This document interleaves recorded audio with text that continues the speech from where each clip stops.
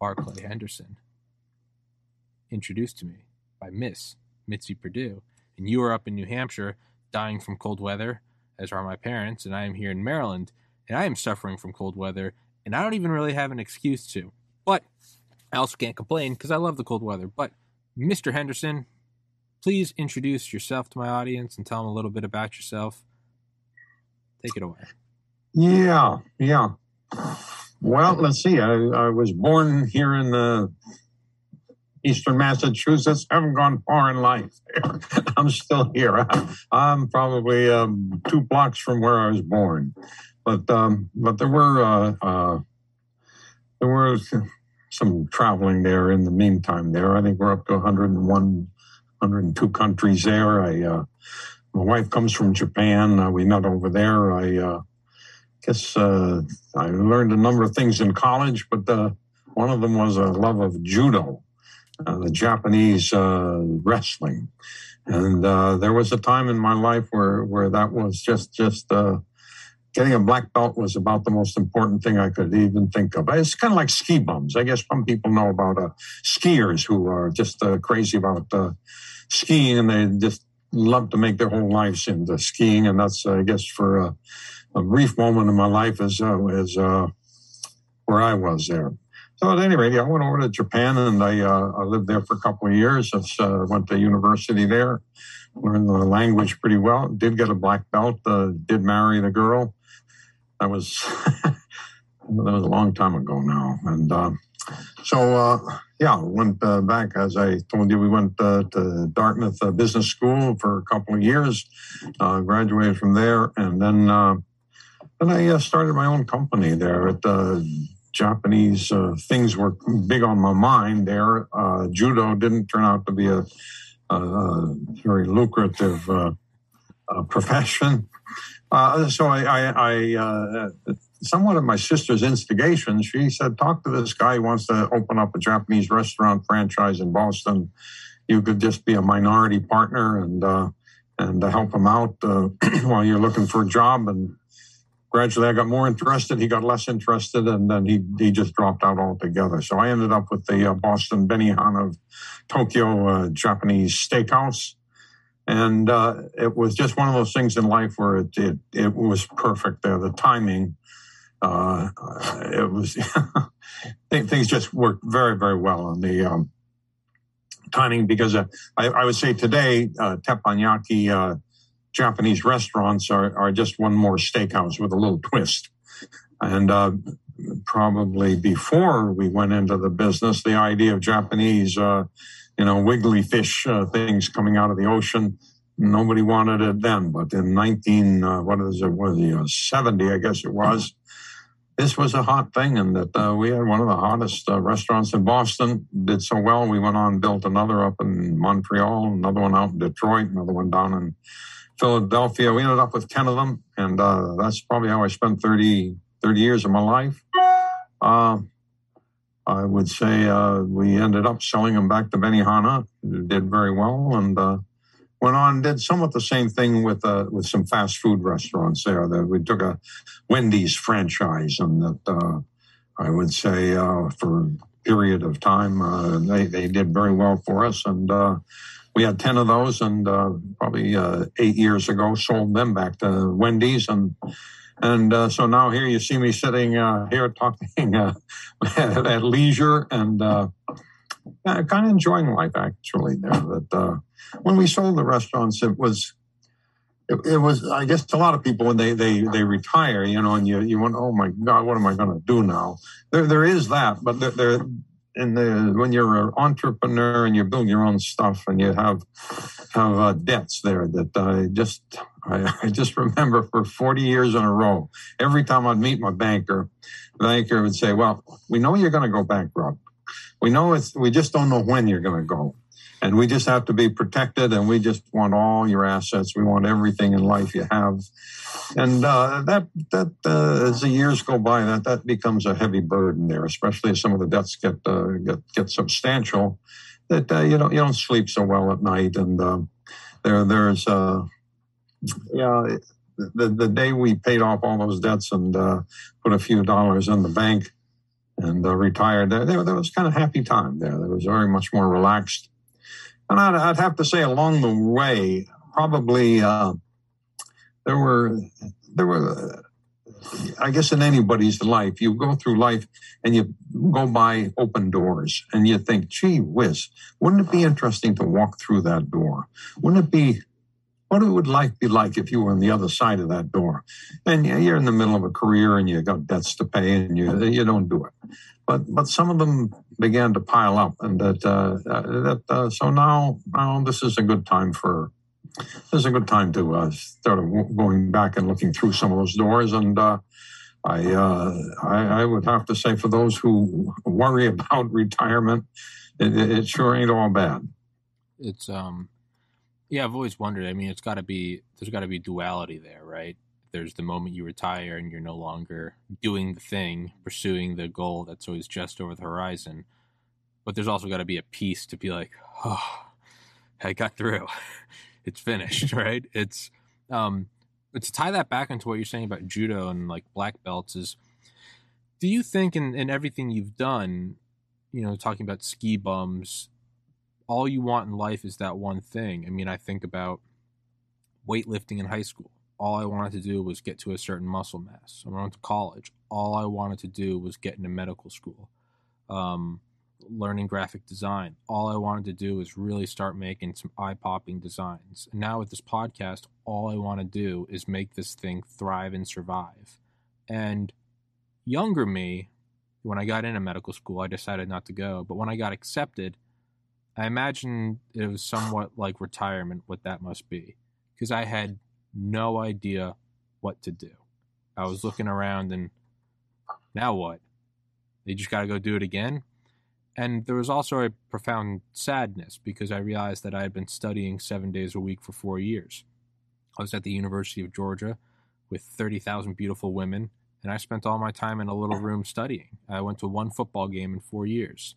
And I started to regret it. I did the thing, I got the trophy, but at what cost?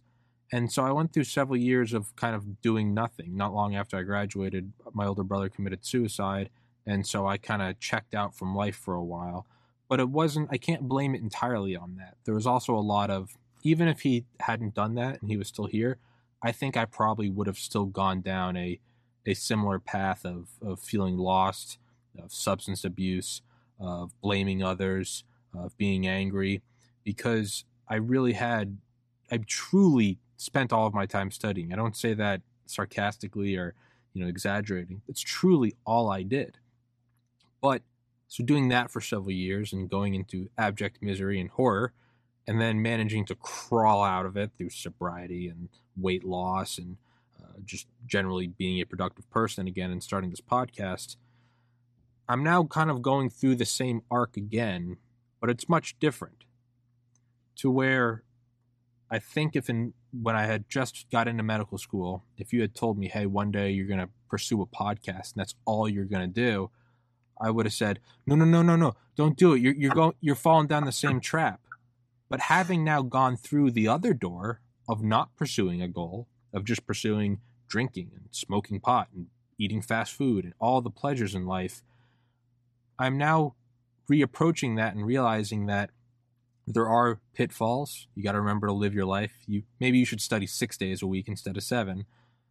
But, man, several years of doing nothing and just, eating McDonald's and drinking beer and being lazy and playing video games and sleeping in and being unemployed versus waking up every day and pursuing a podcast and trying to find bigger guests, I would say this one is bliss. And right when I had gotten to medical school, like I said, I felt profound sorrow. What did I do? I didn't enjoy life. Now I say, no, man, there really is no greater bliss than choosing a target and throwing yourself at it with everything you have. There truly, if you win and you get the trophy, that's fun, whatever. It truly is having that guiding principle, that one thing pulling you towards it. There is nothing more enjoyable in life than constantly improving, from learning from your mistakes, fine-honing it, getting more efficient, and eventually perfecting it. There's nothing, truly, in my opinion, there's nothing more valuable and enjoyable in this life. So, having retired, looking back at all those other doors, can you necessarily regret not going through all of them? Or eventually, whether it's pre-med or podcasting, I look at everything, and sure, I never pursued judo or skateboarding, but I can only imagine that eventually you do find the door, and then you pursue it relentlessly. So it's like, which flavor do you want? A black belt or pre-med or being a snowboarder? Eventually you find that bliss and get lost in it. What are your thoughts on that? Is there anything better? Sure, you get rid of the debts, but is there anything better than just pursuing that goal? Or am I a naive 31-year-old who doesn't know what he's talking about? I love your story. I can't relate to it in one sense there that I think you had talents, and I think you had I think you may have had more open doors than I did. I was pre-med in school, and I got through about the first year of organic chemistry, and it just became clear the hell that I was that wasn't going to work at all. And that from there on, I would say even the whole school experience was something I just was very encouraged to do, but it did not leave me with a whole lot of, the feeling of fitting in. And I guess when I got out, I did go to Japan, and that I loved it. It was the time of my life there. Just a whole lot of doors opened up. But part of that was because I was out of school, and the school was kind of a slog for me there. That I looked at an awful lot of guys like you who did go on and get accepted. And I found it discouraging. Whereas in judo, I had a little more luck with that. There, we had some championships, and there were some good things there about that. But that I would say, really, up until the time where I got committed to the restaurant business there, where we took I took the franchise on myself. Everything was. I didn't feel, there were open doors, but there weren't a lot of good open doors there. And so the restaurant business, when it started to take off, that was a something that got all of my attention, got all my efforts, and I felt very successful at it. And it was different because I think up until that point I had really felt an awful lot of things. I didn't feel I fitted in there. There were just it was all 3s and 4s there. That I didn't do football in school. I didn't do baseball in school. I was interested in wrestling, and I was interested in hunting.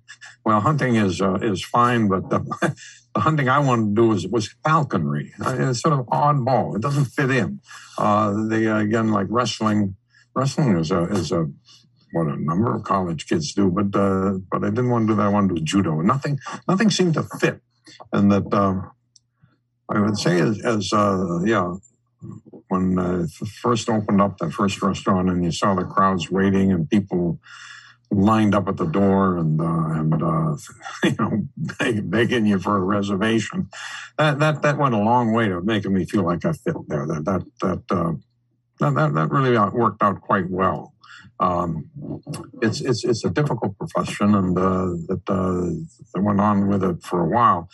But I would say now, looking back, I would say I can try things that I think I fit a lot better in, and some of the things I do now, I think are just very, very compatible with my aspiration to fit in with the way things are.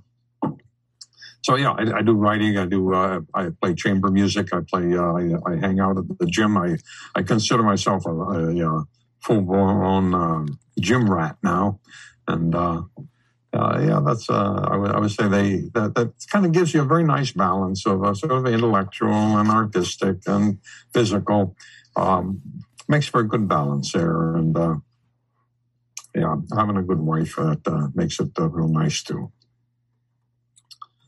So, looking back at not fitting in, which I mean, it has been the story of my life. I worked out in high school. I mean, that's all I did, but I never played sports because I didn't want to. So it was like this weird, like, wait, you're in the gym and you're lifting more than everyone, but you don't want to play sports. It's like, no, not at all. And it's like you're at the #1 party school in the nation and you're studying organic chemistry on Friday night. I mean, Georgia won the national championship last night, and I didn't know that there even was a national championship and that Georgia was playing until the fourth quarter, and I started seeing friends post about it on social media. So that's like how detached I am from the norm. And then whether teaching myself graphic design or starting this podcast, no, you never, right? It's hunting. What do you want to hunt? Falconry. And it's like, wait, what? So when I'm doing this podcast, it's, right when I started, people are like, you should really find a topic. Do you want to cover serial killers or history? And I was like, no, I just kind of want to talk to everyone, see where it goes. Or is it going to be scripted? Absolutely not. I'm just going to wing it 100% of the time. And that's what I do. And looking back now, actually looking back, I'm 31, but looking back at quote unquote not fitting in or kind of going with the flow of everyone else, I now, maybe this is my own cognitive dissonance, I now think it was less that I didn't fit in or that I was an oddball, and more that no one fits in and everyone is an oddball, but a lot of people clump together to get away from those feelings, and a few people decide to follow those feelings. And so there's this deceptive illusion or a misleading image that appears as that guy's an oddball. But the reality is if you talk to everyone in depth, everyone probably wanted to do something different. I mean, instead of law school, I wish I moved to Texas and started, raising cows. But that's an oddball. I think we're all oddballs. Yeah, some of us just decide, yeah, I'm an oddball, but man, I really, really like it. And would you say there's any truth to that, or again, am I just? No, you're dead on. You're dead on there. That, yeah, absolutely. There, that it's a mindset, and it's how I guess you preserve your individuality. I guess it's how you preserve self-identity, and no, absolutely, and that if you like, I don't know. I remember I was really kind of lost for a little bit after college, and I took this aptitude test, and it was a big elaborate thing, but really what very much they hung their decision on was whether you were an objective person. For them, that meant you talked the language of common people, that you could say words that everybody instantly understood, or God forbid you were a what do you call it, a subjective person, which meant you sort of had your own vocabulary. When the test they gave you, the word association, when you say the word a zebra, if you were to say animal with stripes, African horse-like animal, or even something running across the plains, everybody instantly understands you. But I guess I just remember my answer to that question was peanut butter, and that there was a connection, but it was a distant one, and it took a little couple of steps along the way to get there. And I guess I guess that was sort of a eye-opening thing to me is that you can see the world in your own terms, and that so when you talk about the oddballs or fitting in, that I guess that the professional advice they gave me was terrible. It was off the wall, but that one point was always stayed with me there. That I mean, if you're going to be a salesman, you don't want somebody figuring out what peanut butter has to do with zebras. There, you want it to be crystal clear and for a salesman, that's real important there. On the other hand, if you're doing research, you're doing laboratory work, if you're doing artistic work, maybe it even helps you to be have associations that some of them are off the wall, and so that and when I'm playing music and when I'm doing writing now, I find it. I find the variety of ideas that kind of come at you that aren't really connected much of anything else. I find that very, very helpful to me. And so now talking about fitting in, I would say, the things I do now, it's a very good fit, and find it quite comfortable. It seems like everyone has to have a job. Everyone has to earn a living. Everyone also has their subjective judo black belt or ski bum. Yeah. It kind of feels like the oddballs just managed to find a way to marry the two. Kill two birds with one stone. Find the black belt and also find a way to make the black belt, keep the lights on. And those coin sorters where it's like you dump a bunch of change. I don't know if you ever had one. Yeah. Like, it falls through the holes. Yeah. All the coins are destined to fall into some hole. You can either have a change jar and everyone fits in there, or you can be an oddball and you just have to fit in your one spot. The dime, look at this oddball dime. It doesn't want to hang out with the quarters and nickels. It has to go hang out with all the dime. Well, it all comes to a rest. I can either let it out of my hand and it falls on the floor. It can fall into a gallon bucket with a bunch of other paper clips and dollars, or I can put it into the coin sorter and it comes to a stop, and it's so comfortable. It fits perfect. It's with all the other dimes, and it's in a hole that was made just for dimes. If you're going to have to come to a stop anyway, you drop the coin out of your hand, that you could say that's birth and then living life. You might as well go through a little extra effort. It's easier to just be dropped into a change jar, right? You drop it, falls down. Doesn't take a lot of time. You don't have to do everything. Gravity does all the work. Bam, you're right there. Doesn't fit so well. You got a quarter here and a nickel there and a penny under you, and you're kind of lopsided, but you didn't have to do any work, and you have the safety of the crowd with everybody else. You drop it in the coin sorter. Well, yeah, for a couple seconds, which relative in this analogy could be a couple years, it's making a lot of noise, and you're bouncing all around, and everyone's like, get a load of this guy. He's too good for the change jar. But then all of a sudden, flip, you fall right in your little thing. You can even pack it up with paper, and it's perfectly neat. And oh, look at that, a roll of quarters. Now who's the idiot? Now who's the oddball? The one hanging out with a bunch of people he doesn't want to hang out with because it was simpler, or because you just put in a little more time and you found when you go in and buy new shoes, well, I guess we kind of order them now, but back in the day, when I was a kid, and your mom takes you to the mall and you get new shoes. I mean, sure, you could go in there and buy the first thing that was on the shelf, but you take like 5 extra minutes and you find which one fits your feet the best. You don't get blisters and they fit snug, and you can actually go play sports and run around and you feel comfortable. There's like such a small amount of prep work you have to do. And whether it's the coin falling and bouncing around for 5 seconds as opposed to just falling directly for half a second into the jar, for me, it was several years in between, graduating in 2013 and starting the podcast in 2019. It was 6 years, which seems like a lifetime, but on the grand scheme of things, and, God bless, I hope I live for a long time to where 6 years does seem like a tiny sliver. It's really not a whole lot, considering that now I get to go into my respective coin slot. What I do now, I wake up when I want, I go to the gym, I come back, I take a shower, I meditate, I do a podcast with guests that I choose. No one tells me who I have to have on, about what we want to talk about anything. You just let it rip. I get to upload it, and I get to choose the guest I want tomorrow. And if tonight, all of a sudden, I'm feeling I'm a little tired, I just cancel all my podcasts tomorrow. I can just do whatever I want.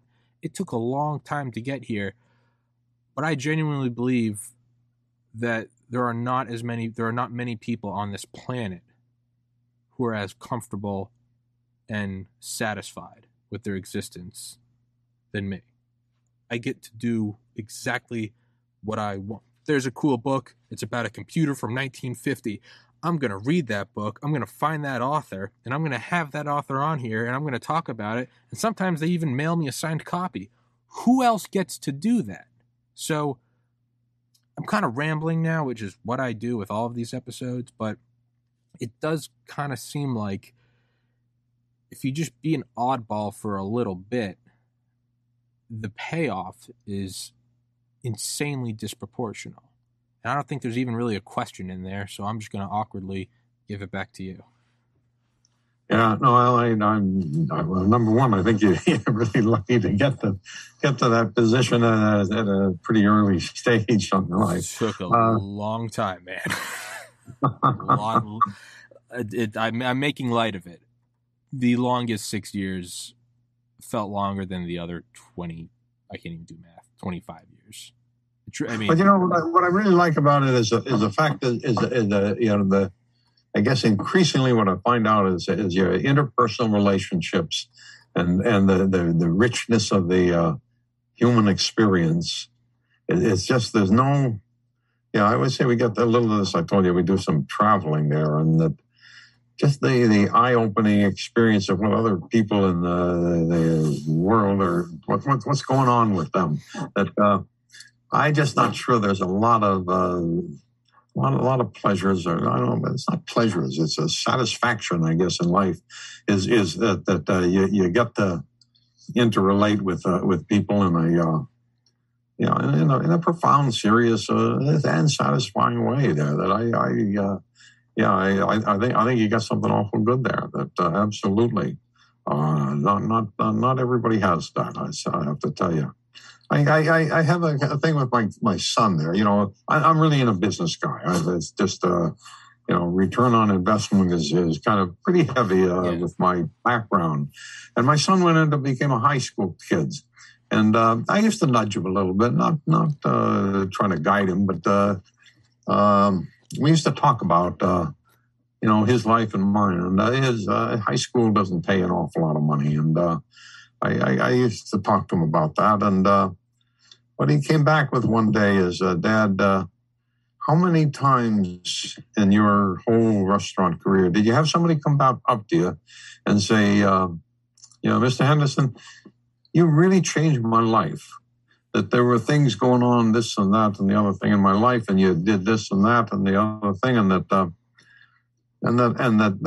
I've been a different person because of that. And that kind of interpersonal relationship, I think that kind of shut me up as far as trying to get him to become a hotshot business guy.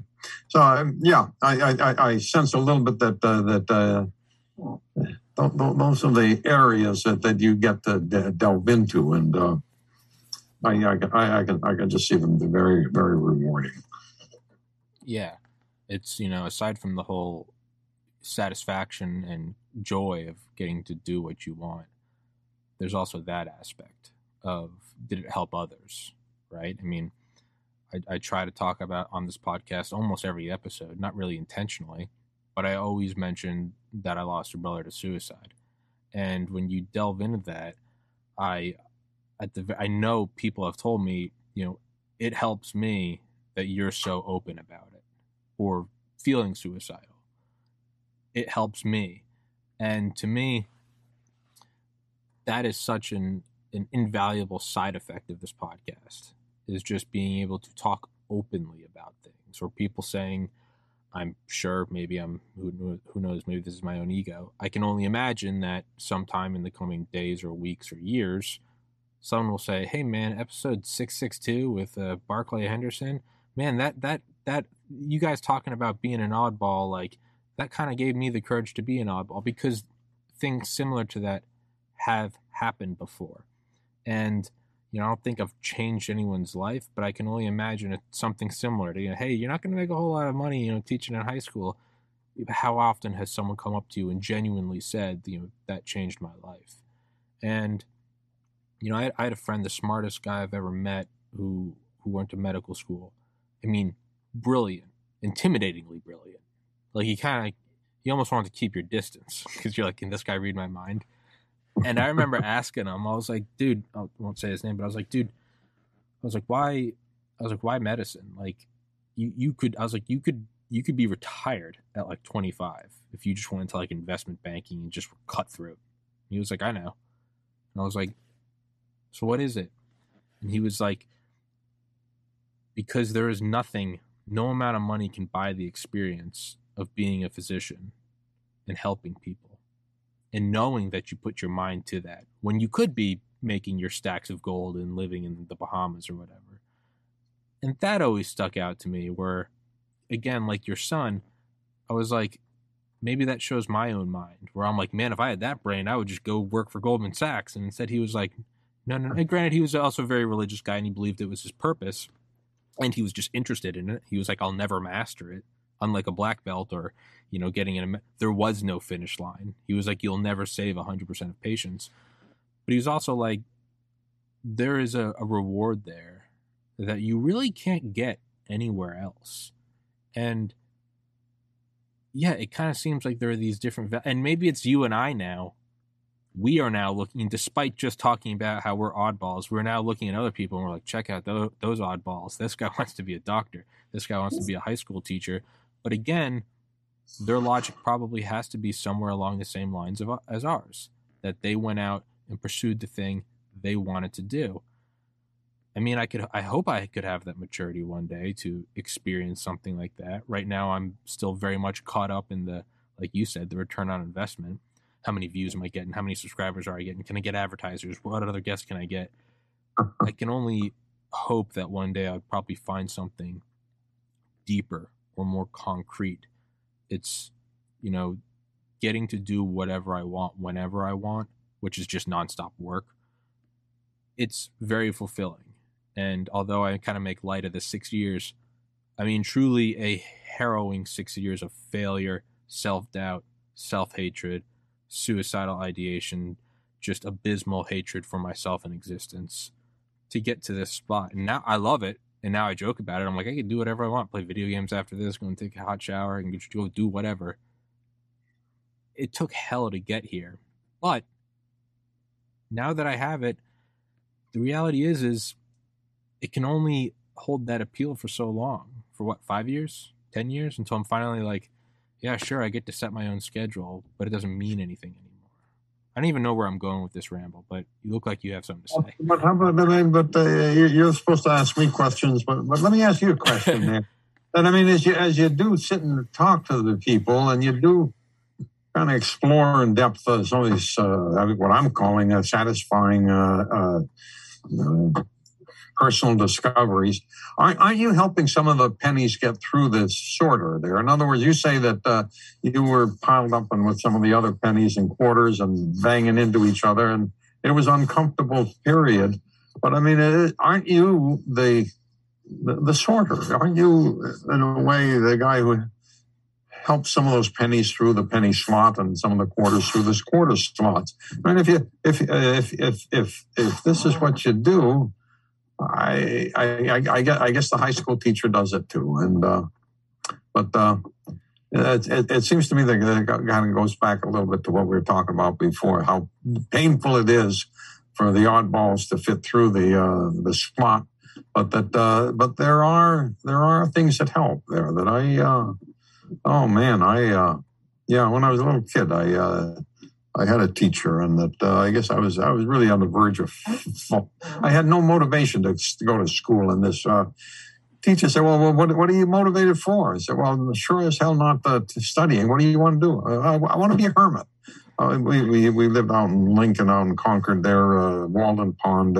Henry Thoreau was a big name there, so I used to read about that stuff. And I thought, gee, that's very suitable to my oddball outlook on the world, and that.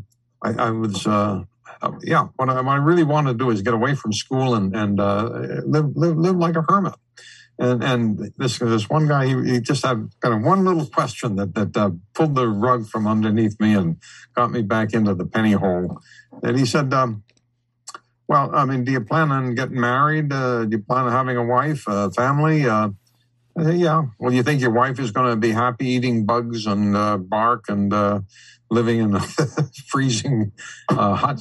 No, I don't think so. He says, well, then are you not running away from something instead of running to something? You're not really running towards becoming a hermit.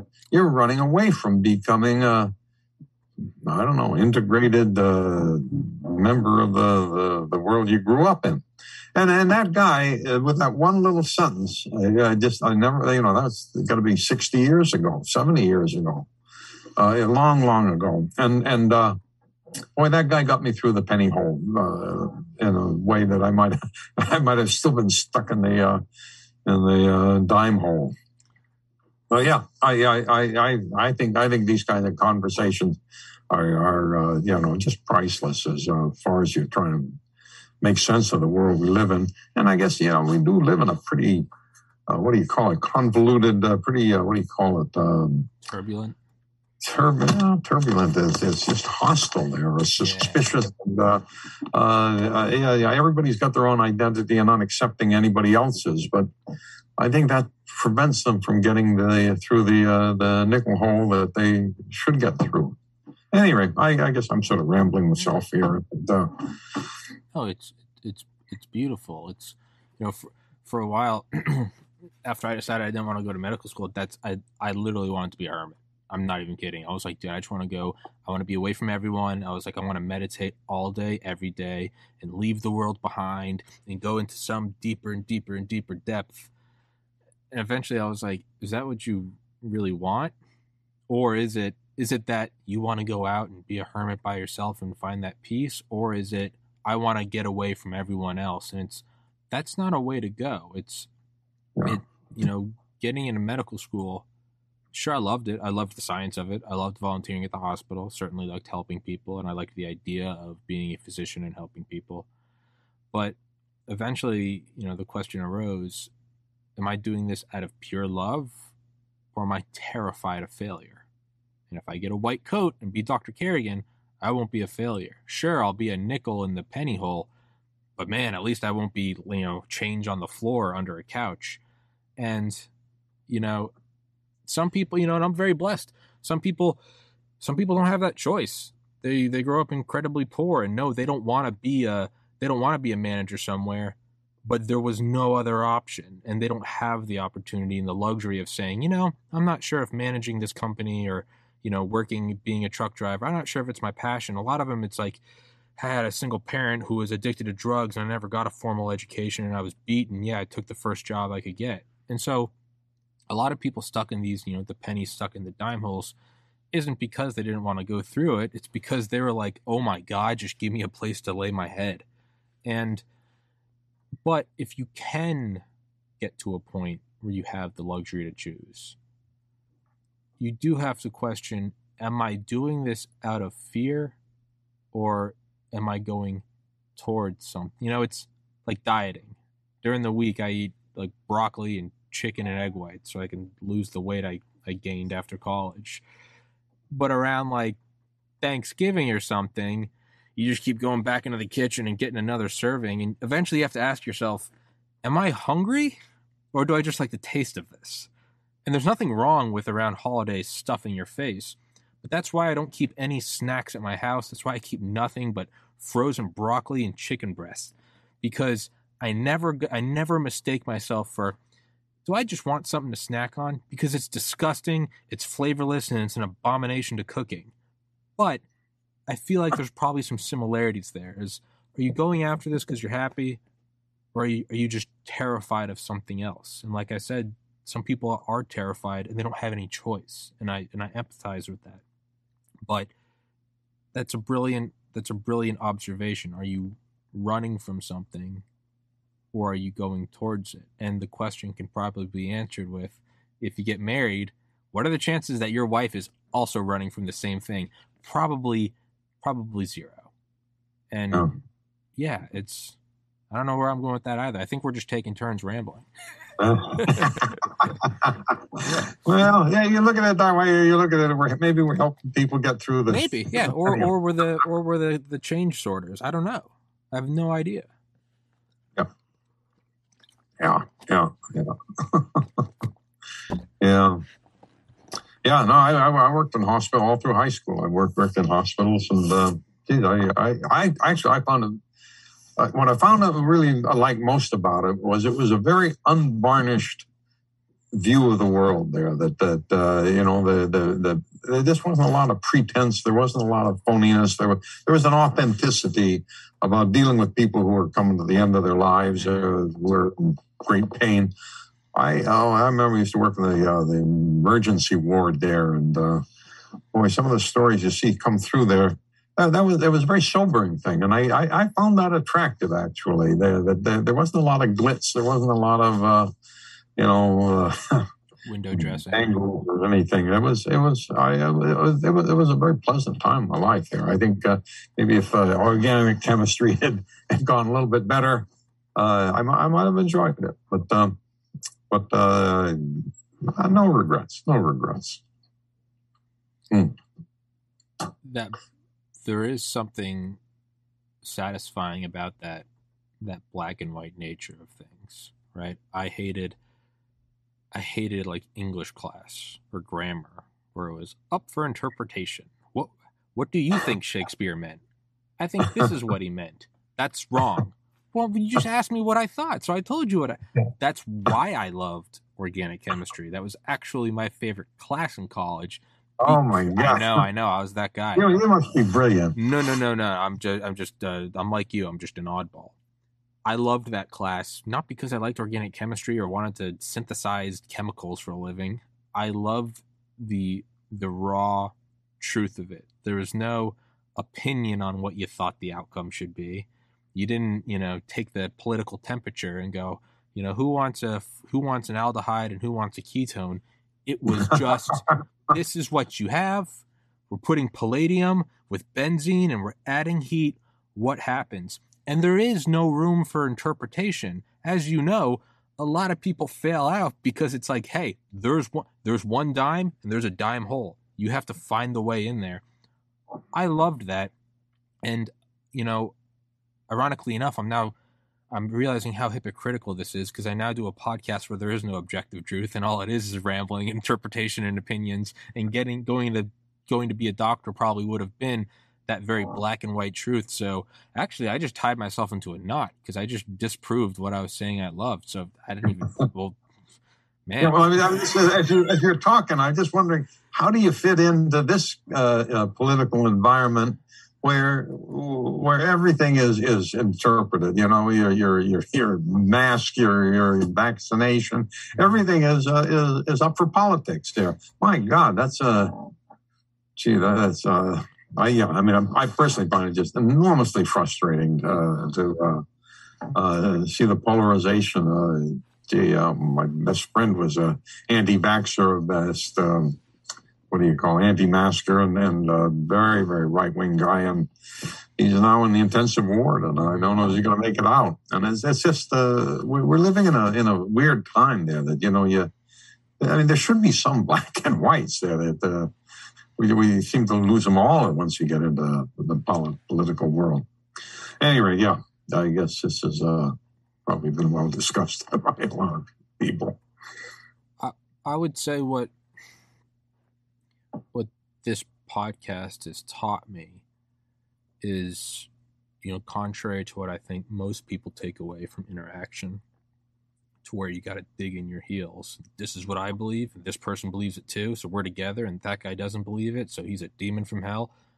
I've kind of taken away the opposite, because I've talked to so many people in a candid manner, and we're talking about this, and then this, instead we jump around to being a hermit, to, sushi, or Japan, or lifting weights, or whatever. You start to realize that not a lot, everyone has a reasoning for why they are where they are. Even myself, if I had gone, like I said, if you had told the guy that just got into medical school, hey, you're going to do it again, you're going to pursue one thing, he would have gone, no, don't do it. And then a bunch of life experiences later, I go, oh, no, this is the way to go. This is the way to internal peace. When I see someone with a belief completely differently completely different than me. Here's a better analogy. I'm butchering that. Let's look at restaurants, or let's look at an even easier one, music. You see a band that is nothing that you, let's say you love jazz, and then you see a death metal band, and it's screaming and flames and leather and spikes, and you're like, what on God's green earth is that? But you see a concert of them, and you see there's 100,000 cheering people. And you go, well, who are those fans? Are they all Nazis? No, they're school teachers, they're college grads, they're high schoolers, maybe some guys under 18 snuck in, whatever. There's some truck drivers, there's some whatever. Oh, they just like that song. And then you look at the band you like, and you look at everyone there. And then you see other people pointing at your band and going, how do they even like that? And you go, well, this is just what I like, and you like something different. When you look at every other aspect of a person that disagrees with you politically. Now, if the person you disagree with politically is a serial killer, rapist, thief, sure, you can maybe lump in their views with that. But if you look at someone else who is a law-abiding citizen, who has a family they care for and pays their taxes, and they, obey the homeowners association, and they have a well-kept house, and they speak with respect, and they don't drive drunk, and yeah, that one time you needed a ride, they gave you a ride, but they vote on the other side of the aisle. Well, when 99 out of 100 things, you go, oh, yeah, no, I agree, yeah, I respect that, I like that, I appreciate that. But one thing you disagree with, I mean, eventually the rational mind has to go, it might just be a different opinion as opposed to this person. Now, granted, if you see someone that just so happens to agree with Hitler and you go, okay, well, you're pro-genocide, you're invading Poland, hey, I'm not for that, you're a bad person. But if the person you disagree with likes the same sports team as you, and you both go to the same parties, and you love playing video games together, and you both go get steak and go get drunk and act like idiots, but you just disagree politically, I mean, any reasonably intelligent mind has to come to the conclusion that they just have a different opinion from me. They just like one color and I like a different color. But but I respect them and they're awesome and they're perfect. That's what my mind comes to. So to answer your question, how do I kind of navigate the waters of interpretation, is realizing that that's all it is interpretation. So when someone comes on here and agrees with me politically and yeah, we're right, and then someone comes on here and I disagree with them politically, but they're a super kind person and I loved their book and they gave me time out of their day and they emailed me on Christmas, Merry Christmas, man, thanks for having me on your podcast, but they happen to vote differently from me, you have to you eventually conclude, you're like, oh, listen, all the dimes don't look at the quarters and go, those guys suck. No, eventually you realize, you go, that's just a different shaped coin, but we can all be used to buy bubble gum. Those are just quarters. I'm a dime. We all went through the same sorting machine. We all went through the same hectic process. And if those quarters were over here with us, they'd feel like oddballs. And if we were over there with them, we'd feel like oddballs. But no, we're all just here. No one's better than the other. And the ones that do think they are, there is no logic to that. There's no rationale to that. So the more polarized things become, I think I actually become less polarized. I realize it cannot be the odds that exactly half the population is correct and the other half is incorrect. And by the way, the half that's incorrect, they're all good people. They pay their taxes. They don't hurt anyone. Hey, man, you have better chances of winning the lottery 10 times in a row. So that's kind of how I live in this time of polarization, is realizing that we're all just different coins falling into different slots, and a penny isn't necessarily better than a dime or vice versa. We just fit in differently. Yeah. I don't know if that answers your question. No, I think it does. It does. We live here in Harvard Square in Cambridge. They call it the People's Republic of Cambridge. Yeah. And I come at it from a kind of business. Restaurateurs on the whole are really, really way out on the far other side. But what do you find out? These are really bright guys that are not thinking identically with us. Yeah. So you just have to accept a certain amount of.